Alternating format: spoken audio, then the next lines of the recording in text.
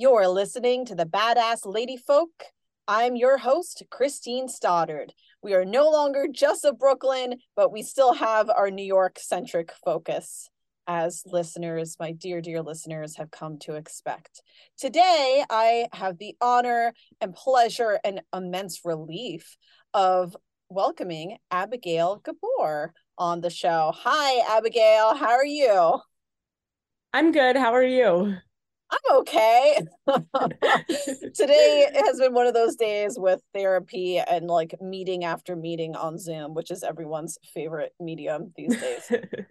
So Abigail is an actor, a performer, a social media maven, a TikTok influencer, she, they pronouns, and really uses TikTok to come up with fun sketches and skits and songs and dances and all sorts of things to address autism and theater and comedy and really bring these things together on one platform.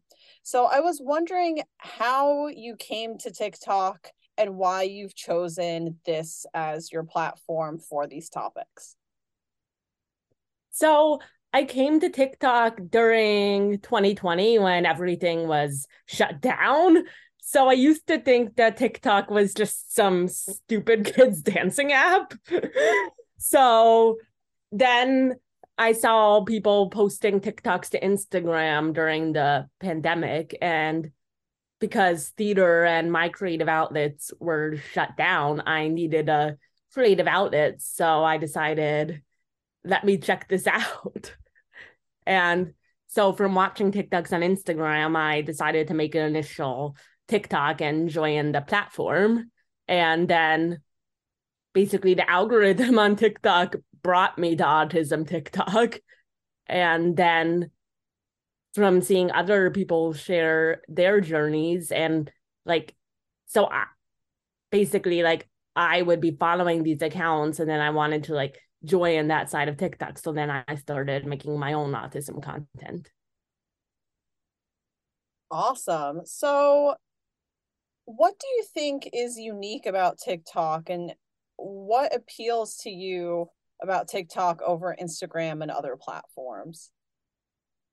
The algorithm on TikTok knows you better than you know yourself.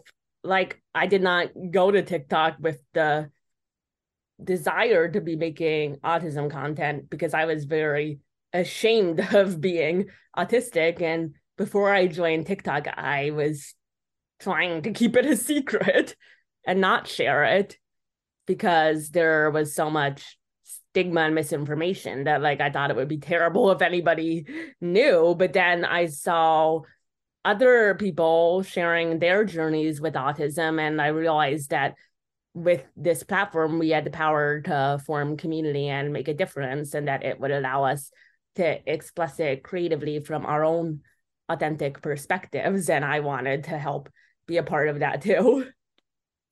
Could you talk more about the shame that you experienced and ways that you tried to hide it? So basically, I wouldn't like now I'm openly autistic on social media. Before I wouldn't tell anybody, even people I was very close to, because there was so much inaccurate and offensive representation in the media that was spread around that I felt like this label was just something that would be used to discriminate against me, especially because of the way I'd been treated in elementary school and growing up. I wanted to distance myself as much as possible. But then, yes. Yeah, I've noticed that on your TikTok, you do address discrimination in the theater industry Yeah. specifically, not just society at large, which of course sucks. But could you talk more about industry specifics? Yeah. So in theater, I'm a performer and I love expressing myself emotionally and I was worried that people knew that I was autistic, they would not believe in my acting abilities because of stereotypes about autism. I think one of the reasons why your TikTok has been so popular, and actually, at what point did you go viral? Do My you know? first, yeah, my first viral video is actually about Judaism and being Jewish. Yes, I wanted Yeah. to talk about that too. Yeah. Um, but I wanted to first touch on your experiences as a new graduate. When did you graduate from college? Right in time for the pandemic. So 2019 or fall? Yeah, it was Oh, December 2019, January 2020. okay. So right in Wow. time for the world to be shut down. Yeah. So I wanted to hear a little bit about your college experiences in theater and performance. Yeah, I had a great time in college because my college, City College, was very diverse and there were so many different people who were creative and creating all sorts of different projects. And because everyone was different, I never felt like I didn't fit in there the same way I did in my high school, which was much more not diverse. I forget what the word for that is. It's like Homogenous? yeah, homogenous. Yeah. Yeah. So I felt like especially like an outcast because everyone kind of fit in together and then I was different. Yeah. So because of when you graduated, you did miss Zoom school, right? Yeah. But Yeah, you I'm still, glad yeah, but because I really enjoyed my college experience and I don't think it would have been the same over Zoom. yeah. So obviously, though, as a performer, you had to deal with being in lockdown and your industry getting shut down. Yeah. So were there ways that you tried to bring your performance to an audience other than TikTok, or was TikTok for a while your main platform? I mean, I also did some video auditions, but then I realized I was just like auditioning for projects that weren't going to happen anyway because of the pandemic. So TikTok was something where I could actually get real time interaction as opposed to video auditions, which felt like I was sending something into the void. Yeah, for sure. So could you talk about your Jewish identity and how that factors into your TikTok? So it's really theater, autism, Jewishness, and also my crazy ex-girlfriend.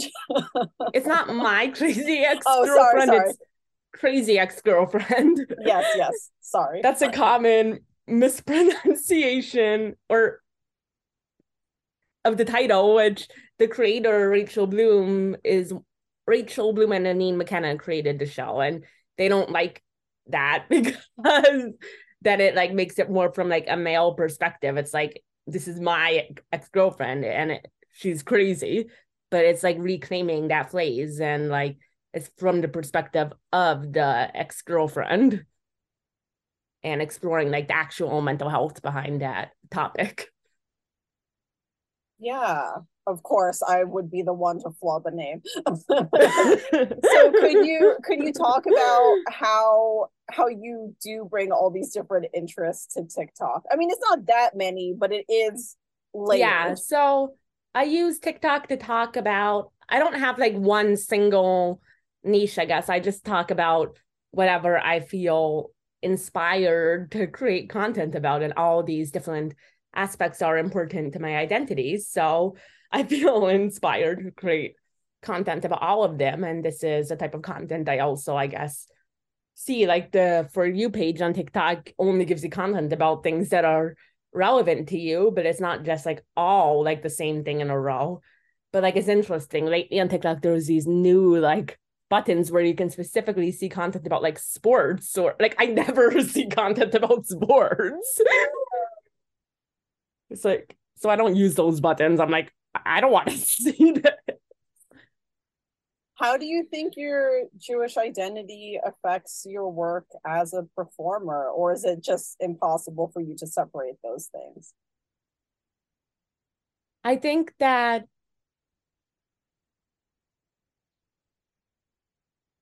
sorry, I think that sorry, I'm just like, let me get my words together. No, it's okay. Okay. Yes. My Jewish identity affects my work as a performer because it's another part of me that's misunderstood, and then I can bring my own authentic voice to media about Judaism, hopefully, and also like Jewish people.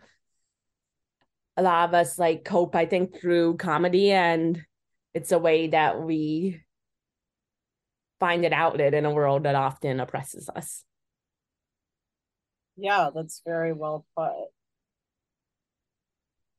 Do you think that there was some expectation that you would do stories that were specifically Jewish, like when you first went into theater? Is this something that parents or your community, any kind of mentors wanted from you, or is this something that you ever wanted for yourself, or you're just interested in Jewish stories as they come? Or I guess what how do you feel about stories that are specifically Jewish and your place in them as a performer and a creator? It's interesting because in the media, a lot of Jewish stories are told by non-Jewish people. And like, I don't think that necessarily non-Jewish people can't play non-Jewish characters, but also when it's all non-Jewish people playing Jewish characters, then oftentimes I feel like we end up getting stereotyped. Like there's always that outsider lens, but like I feel like more upset about like when non-autistic people play autistic characters, because I think that becomes even that's something that I feel like even more you need an authentic perspective. But like Judaism, I feel like it depends, but I think overall there is a trend of too much like outside lens on that too. And I want it to be more authentically Jewish. Yeah, I've definitely heard that conversation about the marvelous Mrs. Maisel more Yeah, definitely. recently. I agree. Like it's like all the Jewish, like Maisel is played by a non-Jewish actor, and I feel like the story, like I like the writer or Amy Sherman Palladino. Like I really like her other TV shows. Bunheads is my favorite. That one wasn't very popular, but that one was about dancers, and that one I really like. But Miss Maisel, I feel like it does sometimes lean into the territory of being sort of using stereotypes about Jews when it's not the people who should be using those stereotypes. Like it's one thing if it's Jewish people kind of reclaiming stereotypes, but like it like kind of is a combination of like misinformation and stereotypes. Like in the first episode, it's like they're eating like from a Jewish deli that's also serving pork, but like if you're as like Reform Jews eat pork, but like Orthodox Jews don't, and I'm not sure like what denomination they're necessarily supposed to be, but it's just kind of like it kind of seems to be written and portrayed from an outside lens, but then also is using stereotypes in a way that shouldn't be used if it's not from an inside lens. Yeah, so could you talk more about this insider outsider dynamic with autism and how it comes into play in storytelling, and any specific examples of things that you've liked or not liked? I'd love to hear. Yeah. So when I was a kid, like my parents were watching this TV show, Parenthood, which is a non-autistic person is playing an autistic character, and like it centers on the parents, which was problematic because basically it was portraying the autistic character as sort of just like sort of like an inhuman burden was kind of the way he was portrayed. And it was like always like centering the parents' perspective, and I didn't relate at all to this autistic character because the acting was so bad. And just like when neurotypical people try to play autistic people, oftentimes they just like rely on stereotypes, and it's like, if I'm not relating to this as an autistic person, then who is this for? But lately there's been more authentic autistic representation, which I actually relate to, which is really good, because like there's a TV show, Everything's Gonna Be Okay, which was the writer of that found out he was autistic when writing the show, and then he cast an autistic girl as the autistic lead, and then his character gets diagnosed autistic too later on in the show. And and then it talks also about LGBTQ identity, which I really like. And which also there isn't like enough autistic LGBTQ representation, because autistic people are more likely to be LGBTQ than the average person, but yet a lot of autistic rep in the media is just about straight white men, which is weird because that's like, we're less likely to be straight than the average person. Yeah, just in general with stories, whether we're talking about books or movies or TV, any kind of intersectional identity is underrepresented or is not well represented. It's like, yes, you're only allowed to, or a character's only allowed to, quote unquote, have one facet of their identity be different than the mainstream, quote unquote, at a time. yeah, 100%. And I feel like just like all marginalized identities in general tend to be stereotyped in the media. And like I recently saw like a quote from Rachel Bloom, who's one of my favorite actors, on Twitter about this, like about like women in the media, and you can tell when it's written from an outside lens, and just like any marginalized identity. It was at some conference about comedy in the media at USC, and I'm trying to find the exact quote. It was Rachel Bloom said, when you have one type of person writing characters, there's an othering that happens. I could tell when it was written by a guy because there would be little tells like, oh, this is from the outside in. So I've been thinking about that a lot, because that's definitely so true. And a lot of the media is written from sort of a cis white male perspective, and it's from the outside in on any other culture. I'm curious about what sort of conversations you've had about these topics in college. I went to City College for my MFA, and because of that, I have sort of a removed perspective because I wasn't there as an undergrad, so I wasn't as involved on campus. But I have generally observed that it is, compared to most schools, extremely progressive. So are these sort of conversations ones that would come up regularly in your classes? Did you have your viewpoints regularly challenged from maybe what you were raised with or learned about in school growing up? I definitely think that City College is, it has to be, because of its student body, more accepting of different identities. I mean, still, I think a lot of the faculty still is like white men compared to the student body.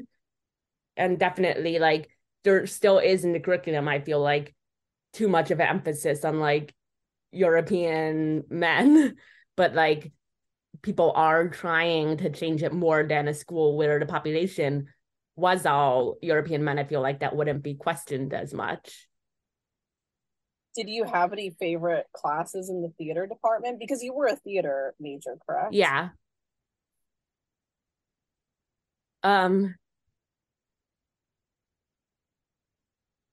I don't know. I liked acting classes, but I don't feel like that's relevant to this topic really. Okay. I wasn't sure if you had any kind of like media studies class or literacy class that maybe was more progressive in terms of conversation. Oh well.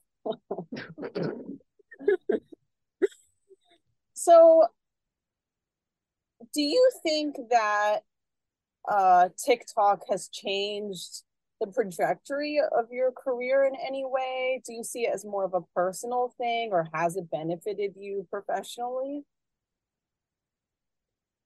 Like I've met a lot of other performers and theater people and creatives and through TikTok. I don't know if like I've actually like if that's actually led to any opportunities, but I feel like I'm like building up my network through TikTok and also my confidence in myself.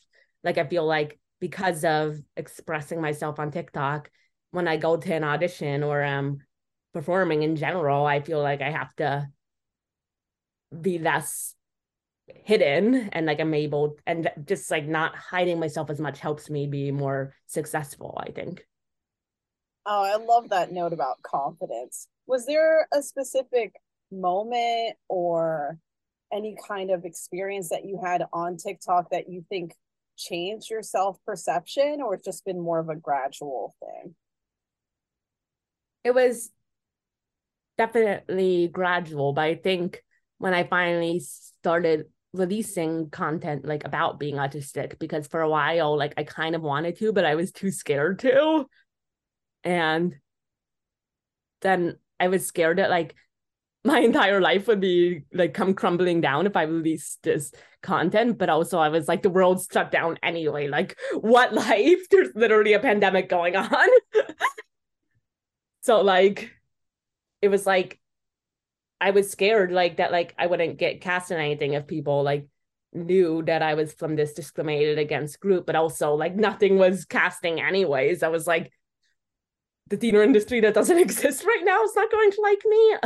Like I need an outlet. And then That's like by not hiding, I feel like now I'm just like able to be more vulnerable, and which is a benefit because the thing about the theater industry is that it does uphold power structures, but it also wants you to be vulnerable. And if you're trying to hide so much of yourself, then you're not able to be fully present on stage. oh, that's a great point. So, what gave you courage to finally release autistic content? Seeing other autistic creators and just like seeing how other people were able to share this and seeing how it could make a difference, I was like, and just connecting with other autistic people and like interacting with them, and then they would like guess that I was autistic, and I was like, I want to be a further part of this community. And like this is, yeah, I don't know. Yeah, but that's beautiful. It just shows the one of the positive sides of social media is community, and the way that it can help us connect with people we might have trouble finding in real life, or at least to those numbers, to that degree. Yeah, definitely, because we're not limited by geography on social media. Yeah. So, do you have any specific projects or plans right now? Anything that you're trying to do differently with your social media, or your theater work?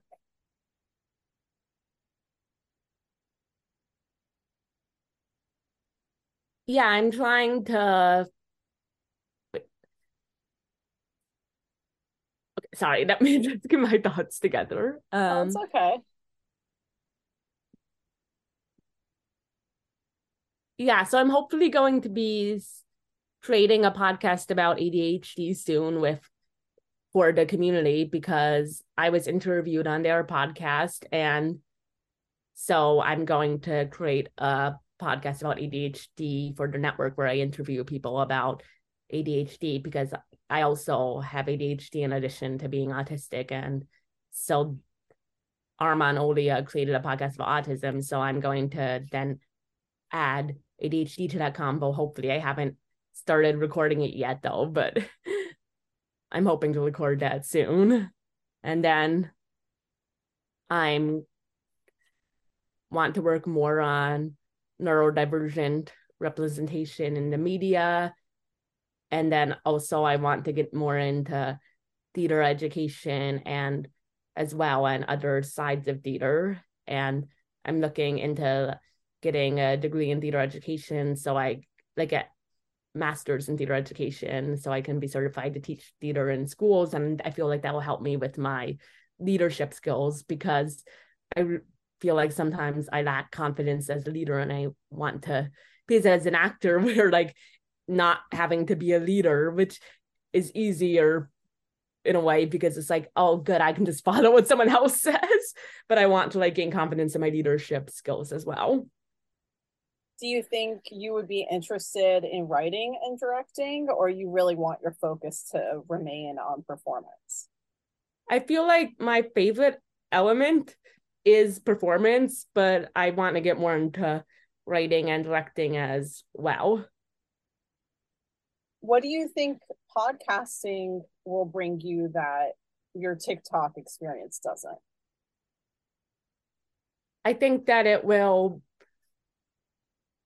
bring me more of a chance to do longer form content. Like TikTok, the videos are 3 minutes or less, which is, but podcasts, you get to have like a longer, more nuanced conversation.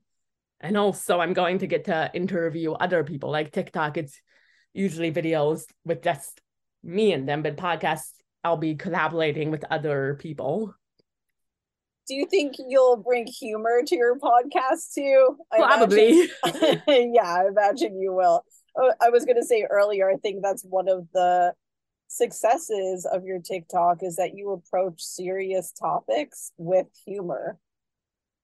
Yeah, that's something that I really like doing. And also in terms of the media I consume, also, I feel like my favorite shows and plays to watch are shows that blend serious topics with humor. Like my favorite TV show, Crazy Ex-Girlfriend, talks about mental health, a very serious topic, but also has a lot of comedy. And I find that blend of comedy and drama to that's the most like life. Like in life, there's serious moments and also lighthearted relief. It's not all sad or all lighthearted. It's a mixture.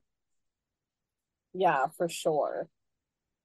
Do you feel like TikTok is changing? Is the community there changing now that we're not on lockdown? Yeah, I feel like during the height of the pandemic, that was people's only way of connection because the real world was shut down. But now I feel like people, like including me, were also like being in the real world more and less online, which is like I definitely like missed in-person connection. So I'm glad, but also like there is something nice about like getting the chance to like have everybody focus more on connecting with like-minded people rather than just being limited by geography. And people are doing that less now that they're being more with people they're geographically close to now that they can be in person for in-person stuff. You can't be with somebody all the way across the world the same way you can online. Yeah. Could you talk about some of the in-person stage work that you have been doing recently? Yeah, so recently I'm currently in a production of Inherit the Wind at Brewster Theater Company, and I'm playing Howard. And that play is very socially relevant because even though it takes place a long time ago, it's about the trial about teaching evolution in schools, and we're still having similar issues today. So it's showing how these issues are still relevant today and there's still work to do. And it's kind of scary how something that happened so long ago like could be taking place like basically today. Yeah, so tell me about your character, Howard. So Howard's a 13-year-old boy who's being taught evolution in school and isn't really sure what to think about it, but's being put on the spot and questioned on trial. What do you love about in-person live performance? I love the connection you make with other performers, like in person live before and with the audience. Like in person, like I love being part of a cast and all creating something together as a like on my social media content. A lot of that's content that I'm basically creating myself. But I love, one of the things that draws me to theater is the community aspect of it, and being able to build this thing combining all our perspectives and creating this thing together. And then like it also helps me be less scared to be like, we're all going out there. It's not just me. We're all being a part of this. And you don't have that online. Even if you're in a Zoom play, you're still separated through a screen and you don't have that same energy transfer. Yeah, for sure. How do you come up with ideas for your TikTok? And especially now because you're not making as many, right? Yeah. I feel like during the height of the pandemic, it was easier to think of ideas, I think, because I feel like I get ideas from watching TikToks. And then when I see TikToks, it inspires me to make TikToks. But now I feel like I'm not watching as many TikToks. I'm more doing stuff in the real world. And like, I feel like we're inspired by each other on TikTok. And that's one of the cool things about TikTok, is that we can see TikToks that will inspire us to create content. And now I feel like everybody's more busy in their real lives. Yeah. So how do you feel about that busyness? Because as someone who graduated right before the pandemic, you now have the opportunity to do what you were trained to do, but at the same time, you're missing out on some of the community that you built during quarantine. Yeah, it's weird because before the pandemic, I was going to auditions and like going to open calls, like in the like before dawn, I would like sign my name on this or whatever. And now it's like weird because there's still like auditions that are virtual and there's auditions that are in person. And I just like, now I'm like, I'm not sure exactly what I want to do anymore, I guess. Like before the pandemic, I was kind of on a path, and now that path has been interrupted. And now I'm trying to figure out what I actually want to be doing. Do you mean in terms of also creating digital media and maybe pursuing education? Yeah. Like I'm just trying to figure out exactly what my path is, I think, in a way that I wouldn't, because I've been open, my eyes have like been open to other outlets in a way that wouldn't have happened if it hadn't been for the pandemic. Yeah, it's a strange positive side to it all, Yeah. right? We'll wrap up soon, I promise, but I'm curious about what sort of plays and media you've been consuming lately now that you are spending more time out of the house. So like I saw like a bunch of shows like once Broadway came back while there was still a mask mandate. And yeah, I saw, and then also I still do watch a lot of media just on my computer as well. Like, but like I feel like now I'm more open to actually consuming media about autism. Before the pandemic, if I saw anything was about autism, I avoided it with a 10-foot pole.